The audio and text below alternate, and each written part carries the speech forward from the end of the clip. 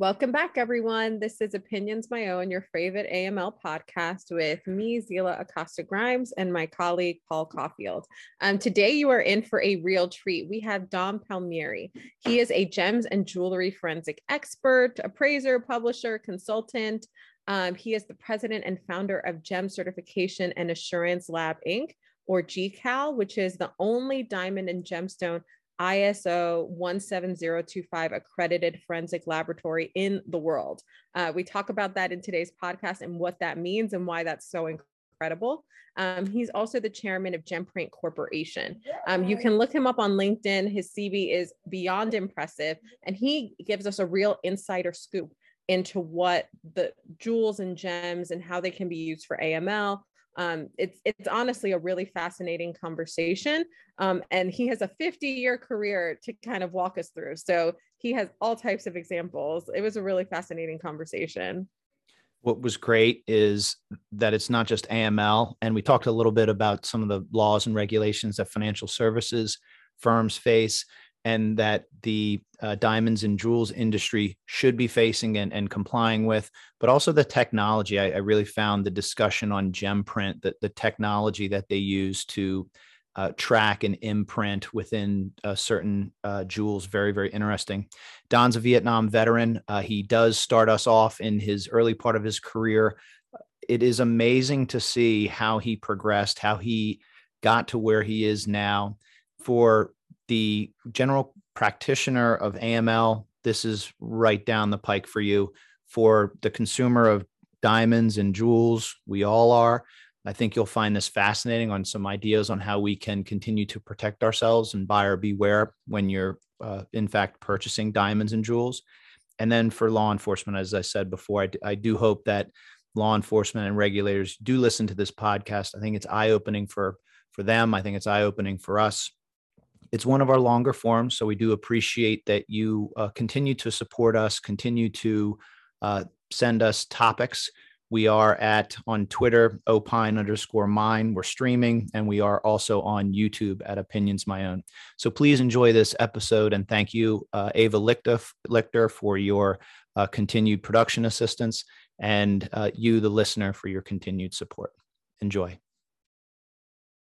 First off, Zila, it's great to see you.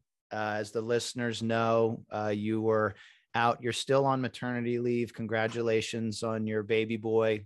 I know you have him, right there with you. So I'm glad that he's. You hear little squeaking noises, know that it's all small child. So yeah, I'm glad we've got a third host to this. But Don, very much appreciate you spending this time with us. As I look at your CV, and this is like one of those things, do you call it a resume or CV? I actually think this is a curriculum vitae, if there ever is one. When I'm in the tech space, they call really, really expert coders ninjas. I look at your CV and I don't even think of the word expert. I think of the word master gemologist, because it's just replete with experience over decades.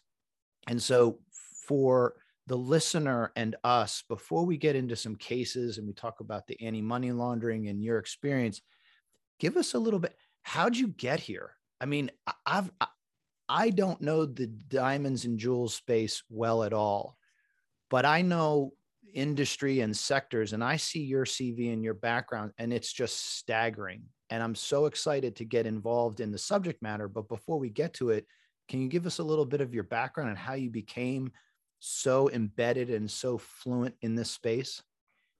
Well, we don't have enough time to actually. Well, we might.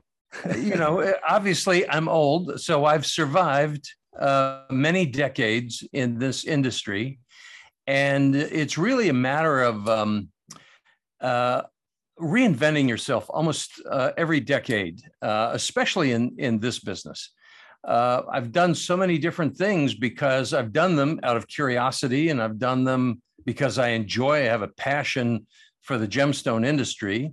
My family background, both of my parents were more on the intellectual side with master's degrees, one in social work, one in library science, English and French. And all of the children, except for one, became businessmen. And that one became a teacher, and that was my sister. So I would just have to say that very quickly, I was recruited. I didn't even know that I had any knack for design or anything like that. I took a course in high school. It was called Craft Shop for a few years. And I actually enjoyed making things, working with things, worked in wood, worked in metals.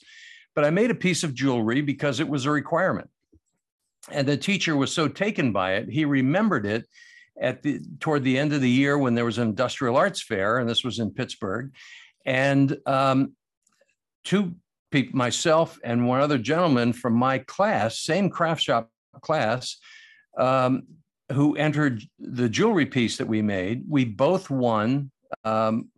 He won first prize for execution. I won third prize for design. But one of the judges was the largest manufacturer in Pittsburgh, jewelry manufacturer. And he contacted the teacher and said, I would really like to offer these two young men an internship to come and work in the jewelry industry. Well, of course, my age being, I graduated from high school in 1965. I had two older brothers, one a year older, one 2 years older. Make long story short, they were only giving one deferment per family. And my oldest brother was in college.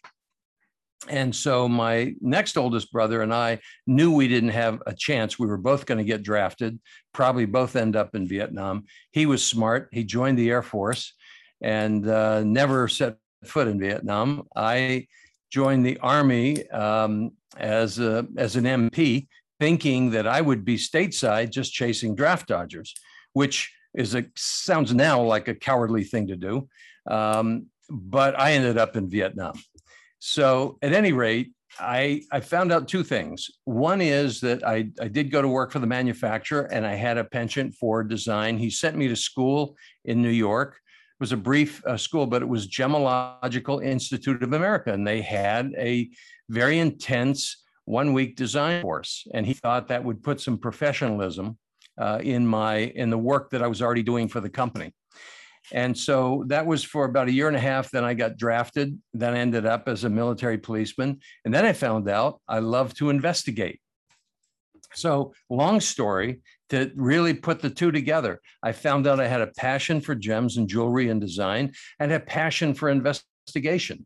And so that's how I have to tell you that maybe that was like the nucleus for what has come since then with my seeking out education and training in both investigations. And it sounds, I mean, it came out that without any real formal training, I became an expert witness in the jewelry industry because of I would have to say my family background, who, we didn't learn how to put a sharp edge on a business deals, or, it was all pretty much the golden rule, and you did things the right way and you were honest and legitimate. And so bottom line, fusing those two things together, and years and years, decades really of continuing. You can see from my CV that I've taken courses and classes on and on and on.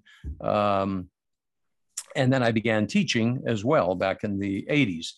So it's a passion. It's a love and a passion. And as you can tell, I could probably go on for 4 or 5 hours talking about my various passions, but I've really been very, very fortunate.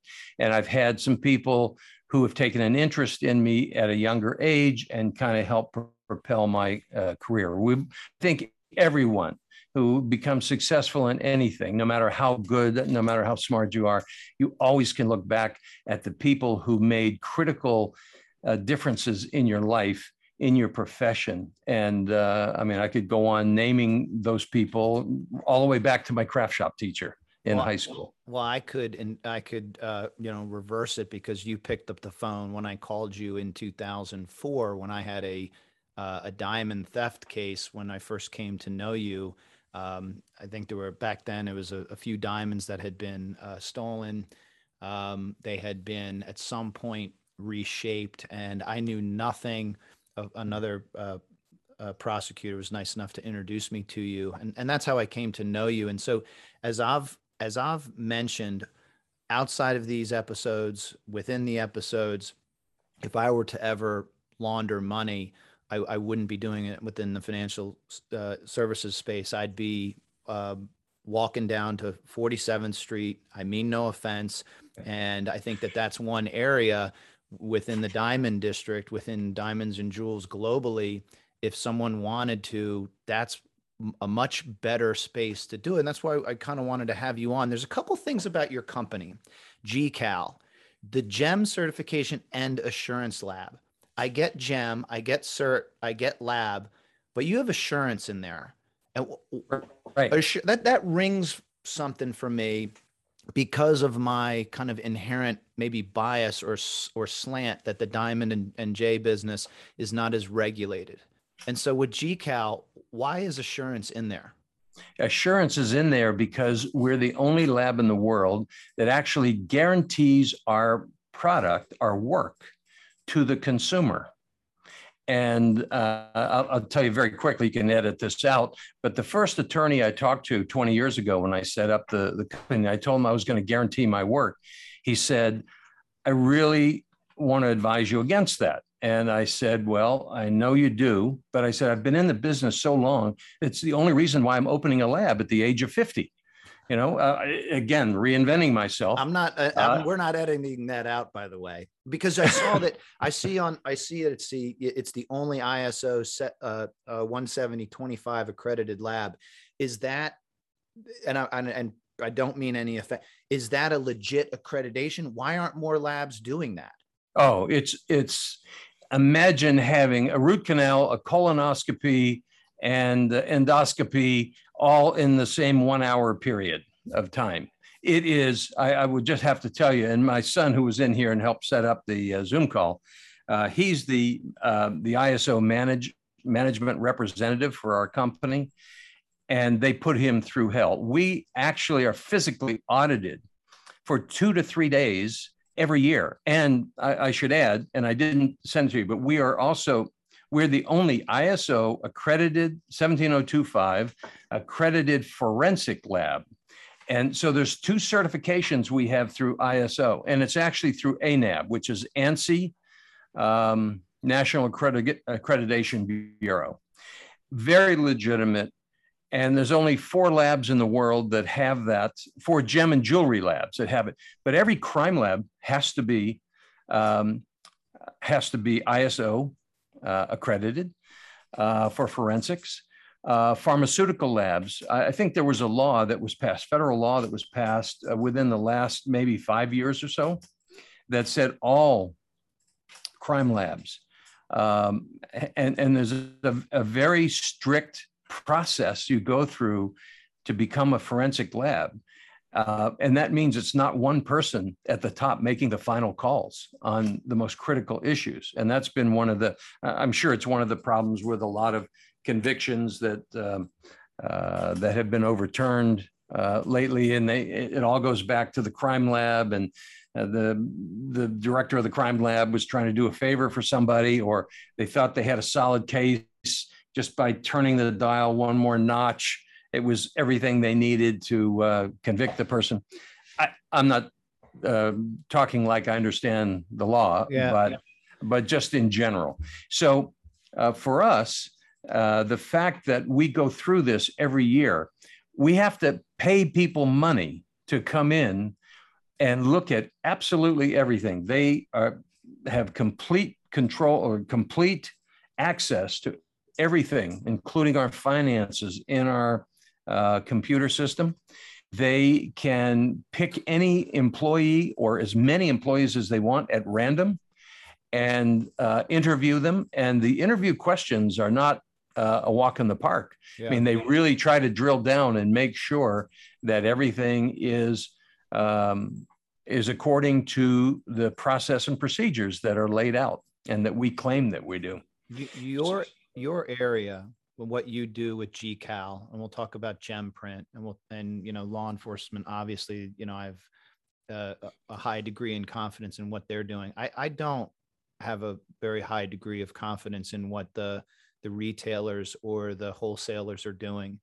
And just to give you some comparison, every year, if you're a community bank, you're examined. I mean, examined. It sounds like it's the proctology, the I forget what else you said, but it was, I don't want to do it. I think I purposely, root canal, forgot it. endoscopy. So the banks every year go through it. If you're community, it's ongoing. If you're larger than 10 billion, I don't see that happening to the retailers and the wholesalers and the I say D&J because it's a sector within banks. That's what we refer to. I don't know if it's what you guys hear, but in the diamond and jewel sector, I don't think on 47th Street, those that are required, if you're a wholesaler in diamonds, jewels, and gemstones above, I forget what it is, maybe $50,000 on an annual basis, selling or purchasing, you're required to have an AML program.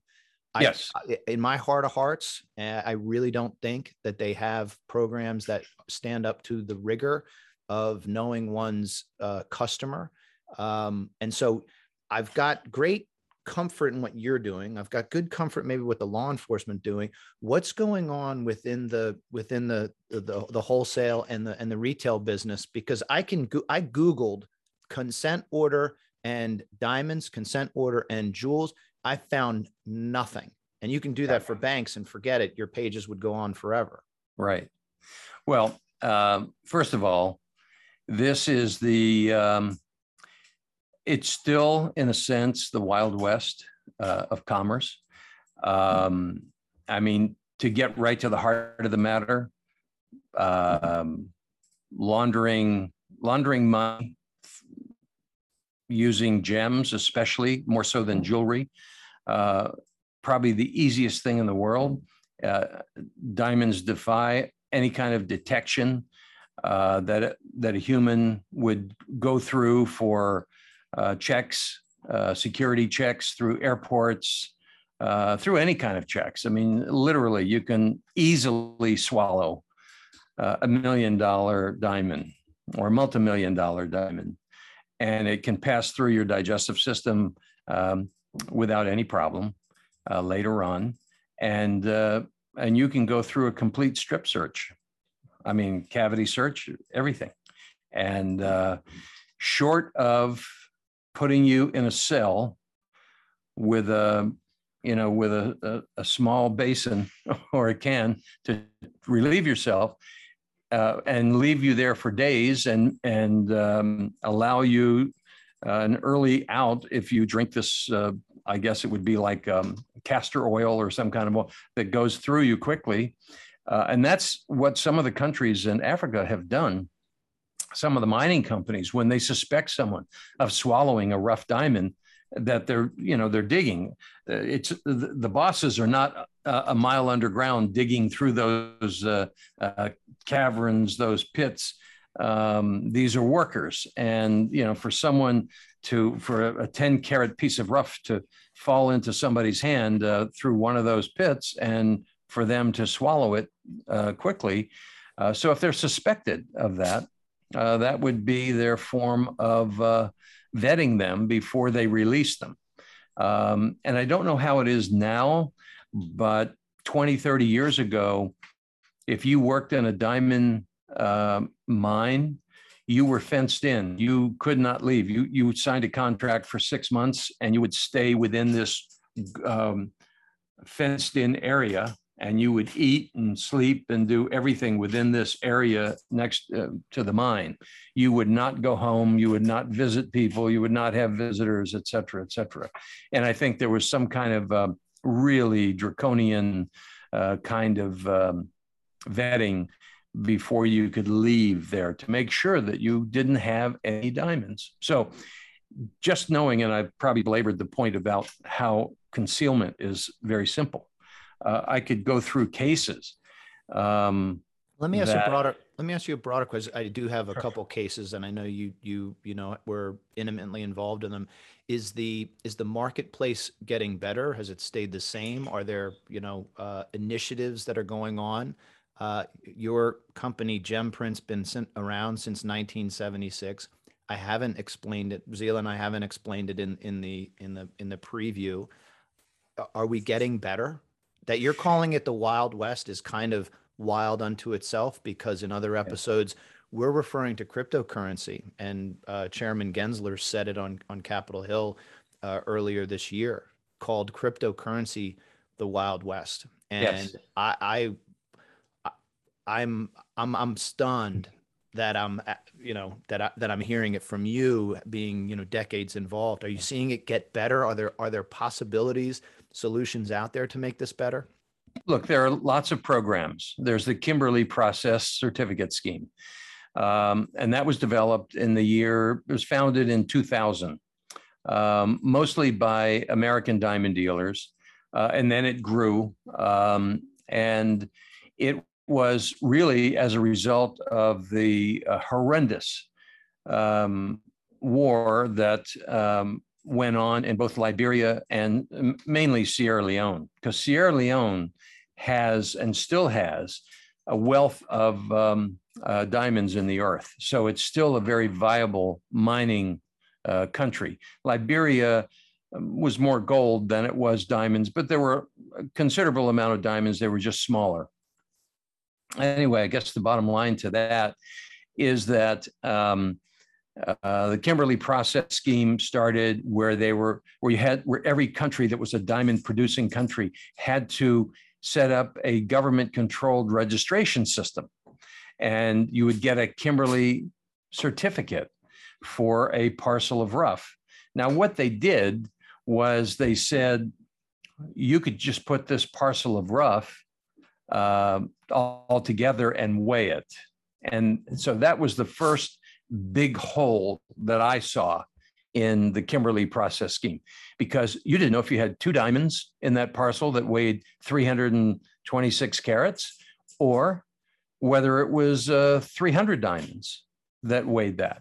So, and they still haven't altered that. So I see that as a way for people to still dodge taxes. Every country who produces the Kimberley certificate is also supposed to have a valuer, an independent valuer, to put a legitimate value so that taxes are paid to that country, sort of a beneficiation gate, if you will. Still very, very easy to get diamonds out of those diamond producing countries. And the other problem is government corruption.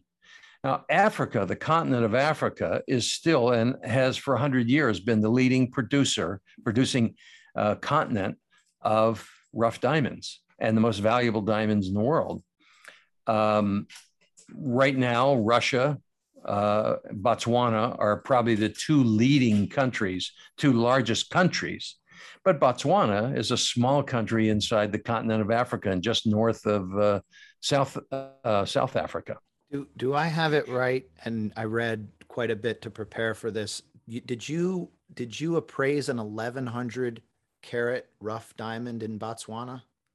The crowning jewel of my career. There we go. Is that I was hired by Sotheby's, who was going to auction that diamond. This is the 2nd largest rough diamond of gem quality ever unearthed in the world. Ever. This is audio and video on YouTube. Those who are listening just audio on iTunes or Spotify or elsewhere. How big is 1,100? And then I'll describe. It's only. Oh, that's it. Okay. It's about that big. An apple? Oh, bigger than an apple. Okay. Maybe an apple and a half. Okay. Well, that depends on the apple. A Macintosh. Right. Well, that's big. Okay. Yeah. Okay. That's good. Okay. So what year would you do that? And what were the controls? I mean, if you're ever going to have controls in place to make sure that this is appraised, correctly and handled correctly, what year did you appraise this? In 2016. It was discovered in 2015. Now, where it was discovered is the most important thing. It was Botswana. Now, back when Hillary Clinton was Secretary of State, when she wrote up volumes of information about various African countries, she said that was probably the best democracy and the best run country in the entire continent of Africa. She said it was just, and everything that they do. I mean, they have a very, very legitimate government, very legitimate democracy, voting system. Their education is second to none in the continent of Africa. Their hospitalization, again, second to none in the continent of Africa. Everything they do, plus college, free. If you can qualify, I can't remember what they call their secondary school, maybe secondary, but their high school. But if you qualify, you get to go to university free of charge, paid for by the government. This is all funded by diamonds. So Botswana is the second leading country in the world with diamond reserves of gem quality. Russia is the first at this moment. I don't know, did I answer the question or did I go? You did. You asked me what year. It was 2016. It was the most famous. There was the most famous diamond that had been unearthed because the company who did it, Lucara, had just set up, they had just invented these new machines. Usually when the diamonds come out, they have to crush the ore. Well, when you crush the ore, you're crushing diamonds too. But they had set something up where instead of crushing the ore and the pebbles down to a certain size, they crushed it to a larger size. And even at that, a piece of that diamond broke off. It was recovered next to it, but it broke off. So it was actually a 1,500 carat gem quality rough. Make a long story short, that diamond is in New York now being cut. I'm not sure it's being cut and polished in New York, but I know that the beginnings of it we said that in our report that the largest, highest quality diamond that could come out of that piece of rough was 300 carats. And then there would be lots of 20 and 30 and 40 carat diamonds coming out of there. That diamond was the most beautiful. The rough, I mean, we could actually see through it. And that is a near impossibility with most diamonds that are most rough diamonds. Most of them have a skin or a frosting or different texture to the surface where it's almost have to polish to be able to see in. But because a smaller 300 carat piece broke off, it cleaved. It's just like the grain of wood, like the cleavage in wood or the grain in wood. Diamond has an invisible cleavage and it can cleave just the same way. If you strike it hard, it'll just shear in half. So we had a very, very shiny window that we could see in. I'm going to ask one question. Don't get me started. Well, no, I'm going to ask one question that's going to move us towards the marketplace, and then I'm going to bring up the KS trade versus IGI diamonds. If in an instance like this, where you have a 1,500 carat, that's 1,100 carat, and then they're going to break it off. Does this go into the marketplace for retail and wholesale? Is this used in does it go and sit in a museum? Or does it go into the marketplace, or what then happens here? That's a great question, because in my report, my recommendation was that they try to contact all the major museums in the world. That diamond belonged in a museum. You know, the largest diamond was a 3,000 carat unearthed in 1909 or 1905. And that was broken up and it's in the Crown Jewels in London.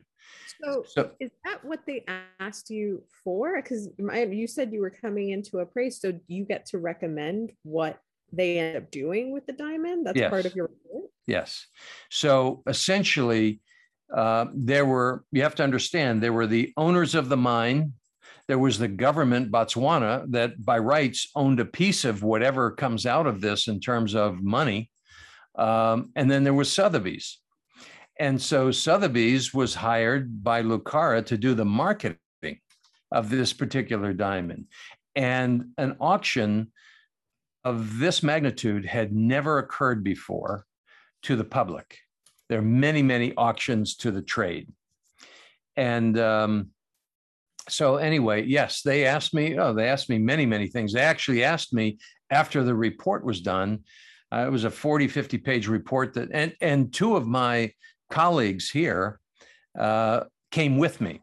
So Sotheby's funded our trip over there, paid us for our work, but it was for three of us, my lab director and my senior research director.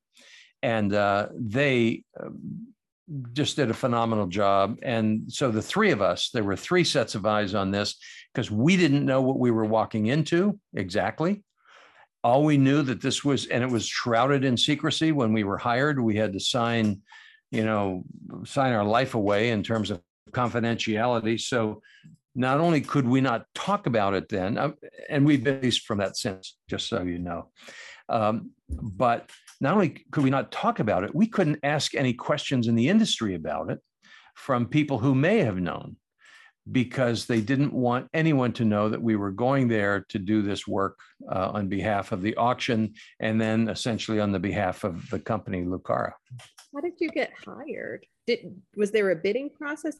Is this like, there are 4 or 5 gem experts and you all bid, or did they just approach you? No. In shrouded secrecy and silence? No, it's the actual work that I've done. I was actually involved in a case as an expert witness where Sotheby's was on the other side, a piece that had been lost, not their fault. They had sent it to a lab and the lab lost a very, very important part of that. So all the people at Sotheby's knew me for years. Plus, I've done tremendous research at the auctions going all the way back to 1978. But in my publication, I've been listing those results since 1982. So they knew me, and they knew me well. They'd seen my reports, and they thought, and my reports are very concentrated on photomicrographs and images, so that we don't just write the story, we show the story. And that's what makes our reports, I think, very helpful in court. Because we make it so, and I always think in terms of I'm talking to members of a jury. When I'm writing a report, I always write it as if I'm going to have to defend it in court, and I've done that enough so I know what a slaughterhouse that can be at sometimes.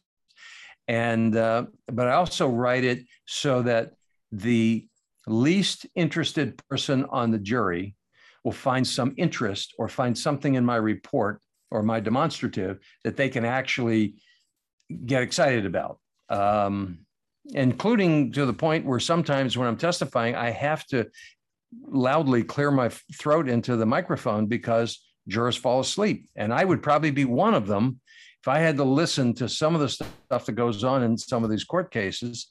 But anyway, that's so let me give you a specific. That's who I'm talking to. Let me give you the specific case of KS Trade versus IGI, and I read about it, and for the listener, those who have engagement rings, I think that this rings very, very true for me and close to home, where it was the overgrading of the diamond, where I think prior to getting married, I do my 2 months of savings, as it used to be many years ago. Now it's a heck of a lot more.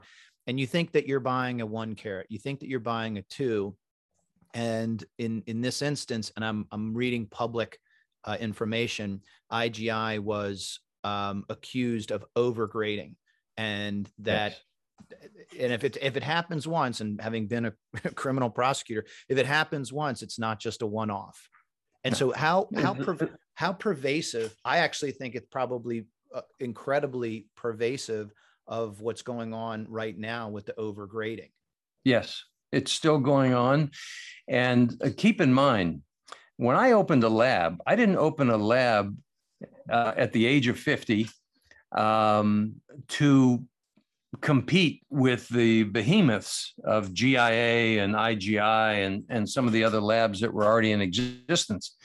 What I was trying to do, and I wasn't trying to replace them, what I was trying to do is shame them into taking responsibility for their work. Because look, it's just like, and this is something easy for your listeners to understand.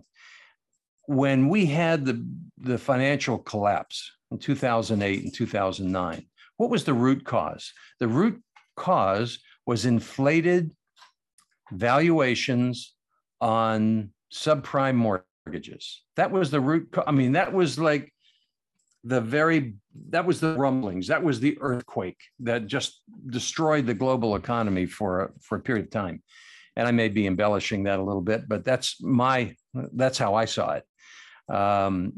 And it's the same thing. It's, if you make my products look better, I will give you more work. So it doesn't even have to be bribery. It doesn't even have to be a cash bribe, although there have been. And if you really dug deep, you could find that two of the major labs, global labs in the world, have both been had scandals because of bribery, because important people in those labs in a high position were actually bribed individually with cash to inflate grades on very important diamonds. You and I didn't talk about this at all. The movie that everyone watched was The Big Short, where they were able to very, very articulately show through the movie how these subprime mortgages worked. And I think they showed a game of Jenga where you've got a few well-graded mortgages versus sitting on top of very poorly graded mortgages. You see a direct analogy there? I do. I mean, look, let's face it, S&P, who's bigger than S&P? The other, Fitch, and there was another one who's Moody's, yes. And I mean, these are the names that just roll off the tongues of just about everybody. You don't have to be in the financial world to understand that these are the rating agencies. So I think all rating agencies, I mean, based on my personal decades-long experience in my industry, this is, we're not selling something where lives depend on it. We're selling beauty. We're selling emotion. We're selling something that nobody needs, but fortunately for us, everybody wants, or almost everybody wants. So there's no excuse for us.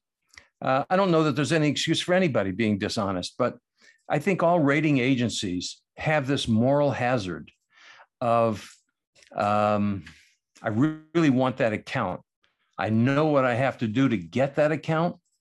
Am I willing to do it? Can I convince my top echelon to fudge, to elevate these grades here or there? And so this is why I started my lab with a guarantee, a consumer guarantee. So I'm not going to argue with the guys on 47th Street. I don't guarantee my grades to them. I guarantee it to not even to their customers who are the retail jewelers, but to the retail jeweler's customer who I will never meet unless our lab has made a mistake and we've overgraded a diamond. So we have quite a reputation on the street and in the industry, is that nobody really wants to use us unless they have to, unless a retailer says, I want you to use them. And fortunately, there are enough that do. This is firsthand knowledge, having been on 47th Street and having prosecuted that case many years ago. One of the guys I was able to interview opened up his overcoat, and inside he had a piece of tissue, and in the tissue were diamonds. And I mean diamonds. And this wasn't the only piece of tissue that he had on him, and certainly wasn't the only set of diamonds that he had on him either. And he wasn't the only person I saw who operated in this way. And so this is one reason why I have the founded belief that at least parts of the industry do not have the books and records that they're supposed to have. And it's not even close to comparison to what the financial services industry is expected to have. Excuse me, they do. Sometimes they have 2 or 3 sets of books. Do you think that the grading companies would let a lab grown diamond go through? We just found one Tell me. last week. Well, we found one that came to my attention. That was a very, very significant one, and it had a GIA laser inscription on the girdle.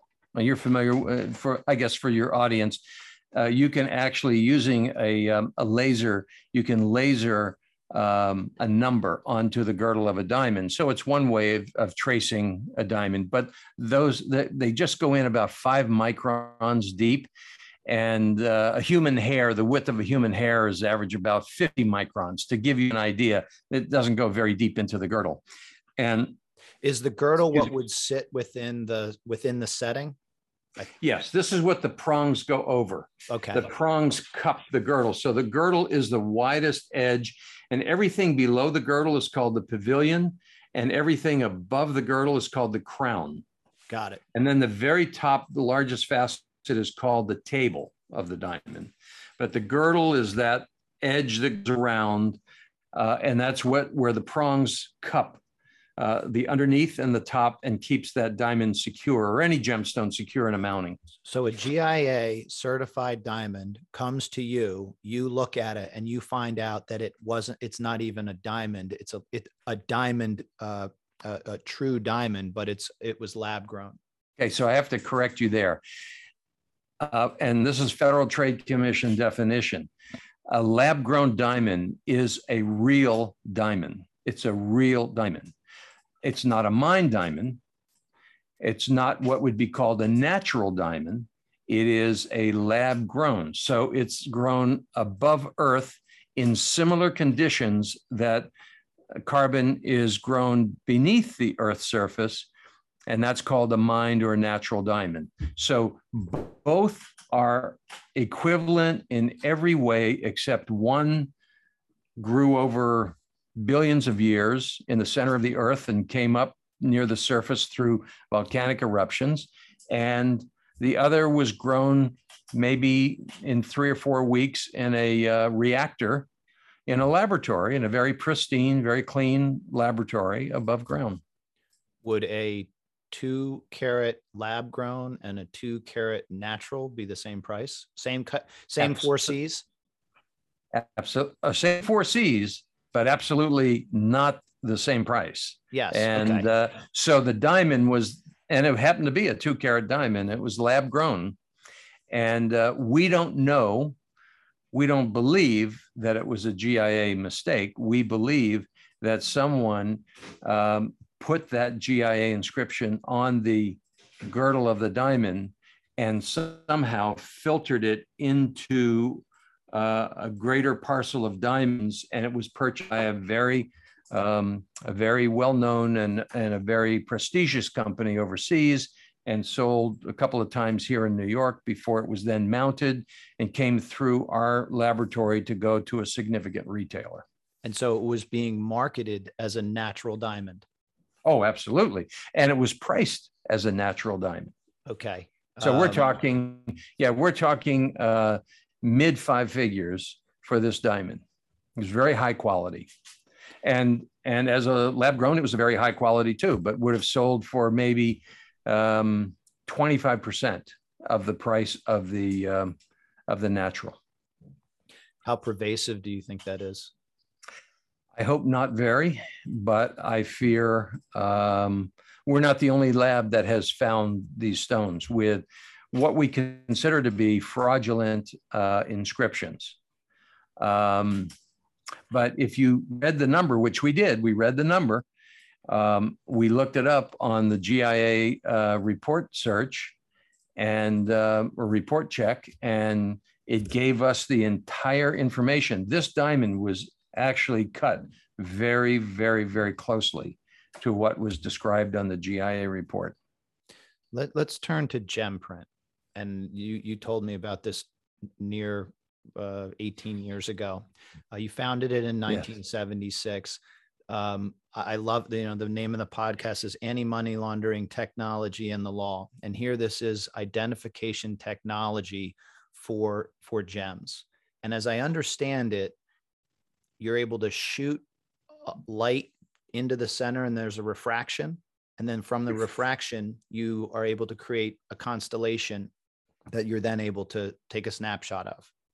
That's better than I think I probably could have described it if you had given me the question. I want to get to the question because I remember the way you said it. Because if in my case they were shaping the diamond to change the shape, but you were like, it doesn't matter because I can see from the inside out.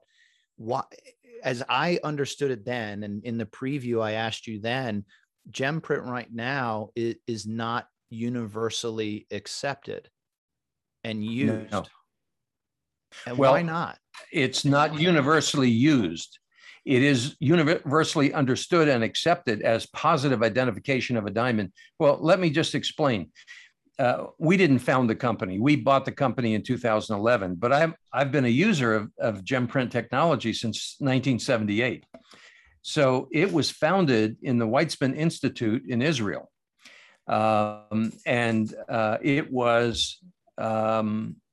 It was sold to an American company, diamond company, and they produced it, and they had gem print machines all over the world. And their problem was it was the way they were trying to monetize it by charging a per click, and then people learned how to dodge that. You know, in this industry, there's as much mental energy into figuring out angles as opposed to answers. And unfortunately, is an indictment on my own industry, but I think it's pretty true. The thing with gem print is that our industry, most of the industry, and they could have easily adopted this, and it could have been a piece of equipment in every retail store. Banks should have adopted it. I mean, banks bemoan the fact that, you know, they get ripped off all the time, and that when their auditors go in, they don't know if they're looking at a parcel of cubic zirconia or if they're really looking at a parcel of diamonds. And cubic zirconia are worth nothing. I mean, they're worth pennies. And so the best way to track polished and finished diamonds has always been gem print. As a matter of fact, Clarence Kelly, who was the first FBI director after Hoover, when he resigned in 1976, I think Hoover died in 72. Clarence Kelly took over, and he resigned from the FBI in 76. He actually joined the board of gem print. And his statement was that it is less likely that two diamonds would have the same gem print as two humans having the same fingerprint. I mean, it doesn't get any better than that. And they've used gem print for decades in the FBI crime lab in West Virginia. Why aren't we recently have had conversation? Why is this not being forced to track and embed and trace all diamonds from unearthing or harvesting? I'm not sure what you call doing it with lab grown, but why aren't these printed right then and there before they even get 5 steps away from the miner or from the lab? Well, the next thing that happens after that is government control, and this industry will fight government control to its last dying breath. It would rather go out of existence than have government controls, which of course is unfortunate. It's not a patriotic thing. It's not it's simply a greed thing. They don't want anybody else knowing their business. And if they want to cook the books, they don't want some IRS agent being able to come in and say, oh, but this one, didn't actually go here because we went and had it gem printed. So, look, on a much, much bigger scale, when we were part of Collectors Universe and we were married with the gem print, we talked to banks. We talked to many, many banks who were having problems with their customers who were, they were saying that they had millions and millions of dollars worth of inventory. They were showing the bank people parcels and parcels of diamonds or cubic zirconia, but they had accountants that would say, yeah, okay, yeah, that's what we have. But when they would end up going bankrupt, where they might have had $4 or $5 million on their books in inventory, they ended up with 40, you know, 30, 40, $50,000. So they don't want it. The industry doesn't want it. And the industry, and I have to say, the other part of the fault is, at least since we've owned it, is production problems of, because we want a level of perfection in the equipment. The equipment was not easy to use, but it wasn't overly expensive. It was just that you had to be skilled to use it.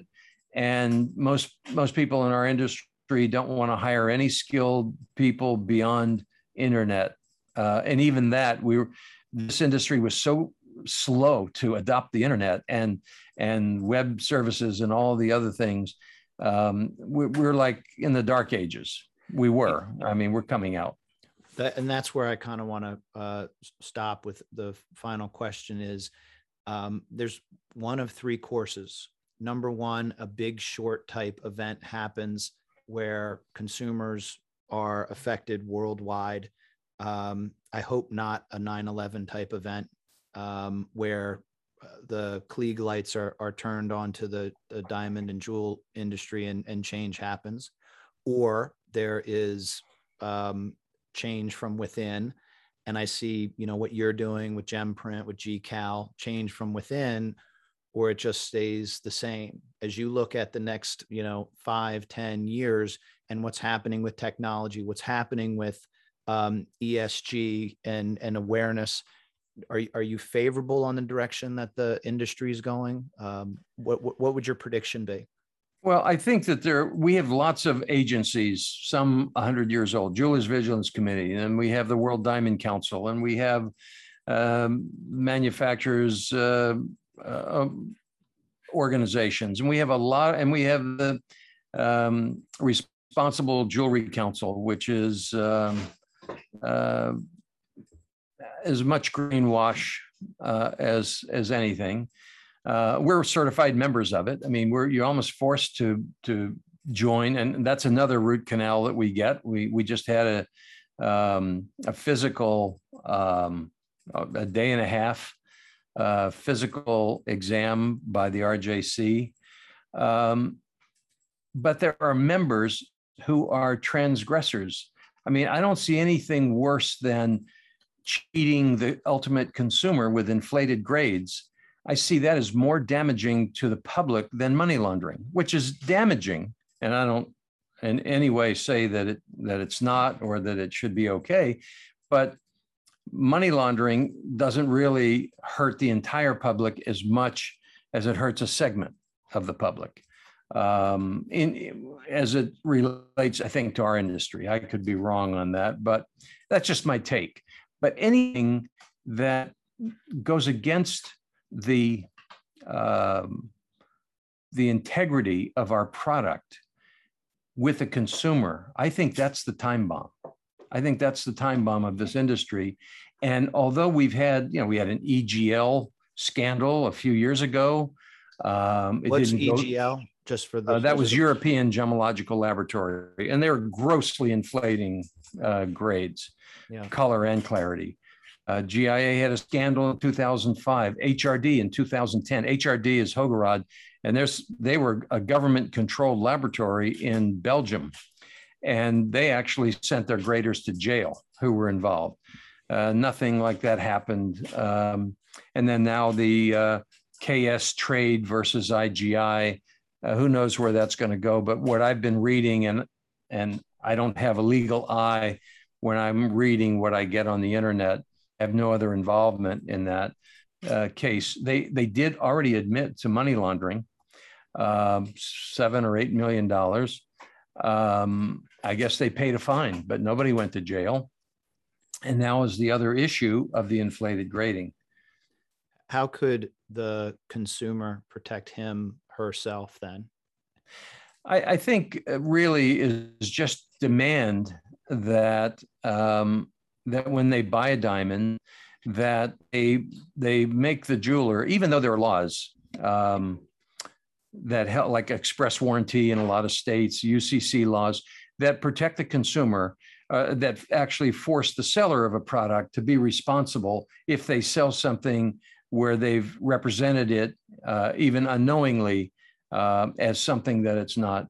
But a lawsuit over a diamond engagement ring, you're not going to see many of those. What you do is when people find out they've been screwed, you don't hear about it because they just say, "Oh, okay, the jewelry industry, they're all crooks," and they don't do anything more in jewelry than they absolutely have to, or they go to costume jewelry for self-adornment if that's what they want to do.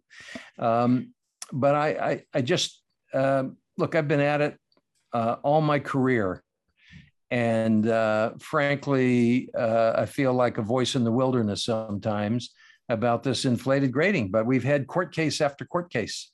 We've had scandal after scandal, and oh, well, that doesn't happen anymore. It's kind of like conflict diamonds. You know, the industry will tell you there's only about 1% leakage in the KP system, but I'm sure that there's much more than that. It's the easiest thing in the world to do. I'd want to make sure if and when, and maybe the next time I buy a diamond that you're involved before I put money down. Certainly. We'll give you good advice. Well, I appreciate it. I do hope that the industry benefits from more oversight, because I do think that there are some things slipping by that I hope aren't just, I don't want the consumer to get hurt, but I certainly don't want people to be physically harmed by what's going on. And sadly, I think it is happening. So, Don, thank you very much. You're very welcome. I'd just like to say there's a lot of good. We're talking about the bad. There's a lot of good and a lot of good people in the diamond and jewelry business. And I would say the majority are good and honest dealers and retailers. And by no means would I discourage people from buying and enjoying diamonds and jewelry.